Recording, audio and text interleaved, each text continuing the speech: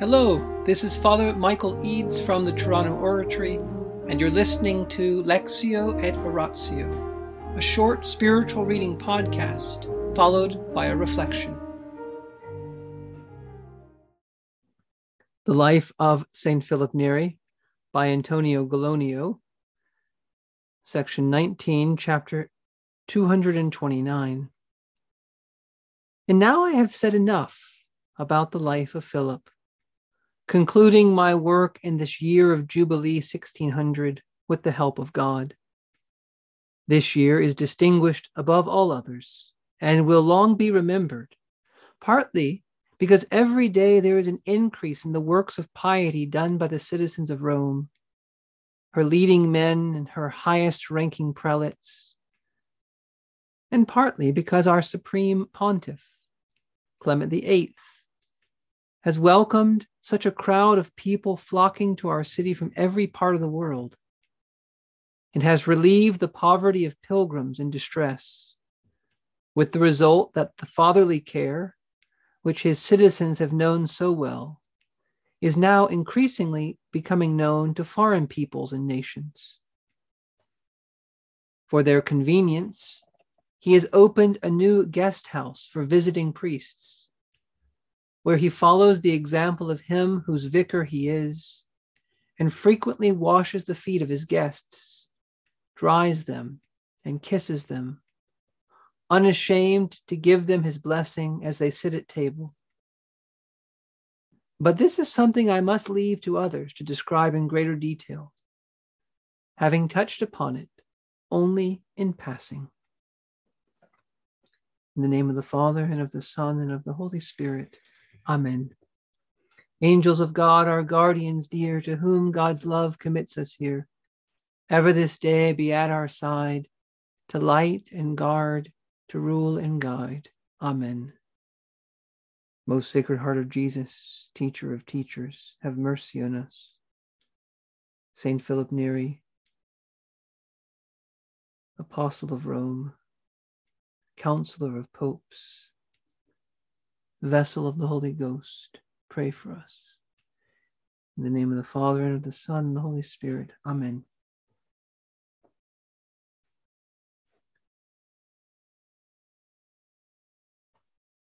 It is a great joy on this vigil of the anniversary of the canonization of St. Philip, the 400th anniversary, to be on the vigil, the last chapter -1 of this book. Why is it a great joy? Because in this chapter 229, Gallonio speaks about a jubilee. Now, this goes back to the Bible. It was something that was practiced, especially in the Old Testament, every 25 or every 50 years. There were various jubilees in which debts were remitted, land was given back. There was a great ability to forgive what had been done wrong and to start again. There were times of pilgrimage. And gradually within Christianity, these jubilee years were recognized. And they were chances for people to make pilgrimages to Rome. They were recognized to be times of special graces. And the church, recognizing that she had this treasury of merits, that Christ and the saints had done more and had suffered more than was necessary for the salvation of the world. And so there was this kind of superabundance of merits, that because Christ had given to the Pope the power of the keys, Matthew 16, to bind and to loose, that what you bind in heaven on earth is bound in heaven, Jesus told Peter. And so the Pope realizes over time they have the ability to give special remissions of temporal punishment by encouraging wonderful behavior that builds up the church, builds up the Christian life.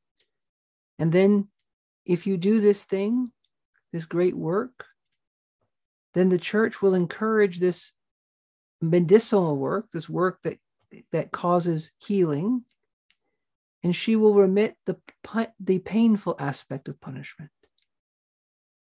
In other words, that because of our sins, that's why we talked about last night, we have to do penance. But penance is painful. But what if other people would do penance for us? What if saints do penance more than they need? What if Christ suffered more than he needed to suffer for our salvation? And that the church could somehow apply to us what other people had done for us. Well, this is what the church has realized. This is what we call an indulgence. It's the fostering of something that's medicinal, that is healing, encouraging people to do that, and using the sufferings of others to lessen what we have to do, the painful aspect of punishment. And so the church in these Jubilee years would tell people, do these great acts of charity, and the church will kind of top off what you do with a special indulgence, special forgiveness of the temporal punishment due to sins. Okay, well, why is all this important for tonight? Well, because tomorrow there's a kind of jubilee that's been declared for Oratorians and people connected to Oratorians on this anniversary of Philip's canonization. The Pope has said that if anyone will take part in the celebration of this whole year, celebrations in honor of this canonization of St. Philip and the four other saints, St. Francis, St. Francis Xavier, St. Ignatius, St. Teresa of Avila, St. Isidore the Farmer. It's like a remarkable canonization that happened in 1622. 5 saints were canonized in the same day. Saints who had lived during the Protestant Reformation. Saints who lived when people said, the Protestants were saying, oh, the Catholics are all corrupt. The Christian life, it cannot be lived within Catholicism. And yet, in 1622, the church looked back at saints who lived at the very time when Protestants were saying the Catholic Church was corrupt and we have to leave her. And what did we discover? There were these incredible people like St. Philip, St. Ignatius. The church wasn't corrupt, not in her essence. The church was not over and done with. No, the church is established by Jesus Christ, and the gates of hell will not prevail against it. And the church is one, holy, Catholic, apostolic, and there will be holiness until the end of time. And when things are darkest, when sin abounds, grace abounds all the more. And so this anniversary of this canonization of these 5 saints reminds us that holiness is possible even in dark times. Even when many people are denying Christ and his church, God can raise up saints. And so why would the church be telling us about this event 400 years later, telling us to celebrate it? Because even now we need to be reminded of the same thing, that holiness is possible in all walks of life. And even when people say, you can no longer be holy, the world is so bad, the church is so bad, this and that, the church, by putting forward these 5 saints once again, is reminding us that the same thing that happened at the time of the Protestant Reformation can happen now. That God can raise up great saints. And so the Pope has given a Jubilee year. That if you take part in ceremonies like tomorrow's Mass, or if you even make a pilgrimage to the Oratorian Church, which you can do every day actually, and you do it being sorry for your sins, repentant, compelled by charity, and you go to confession, you go to communion, you pray according to the Pope's intentions, and then you say the Creed and the Our Father, and you pray a little prayer to Mary and a little prayer to St. Philip before his relics, honoring the fact that God can work miracles even now through relics. We've read so many miracles of these relics in this book. Then you can gain this incredible indulgence for yourself or someone who's died, in which the painful aspect of punishment for their sins can be remitted.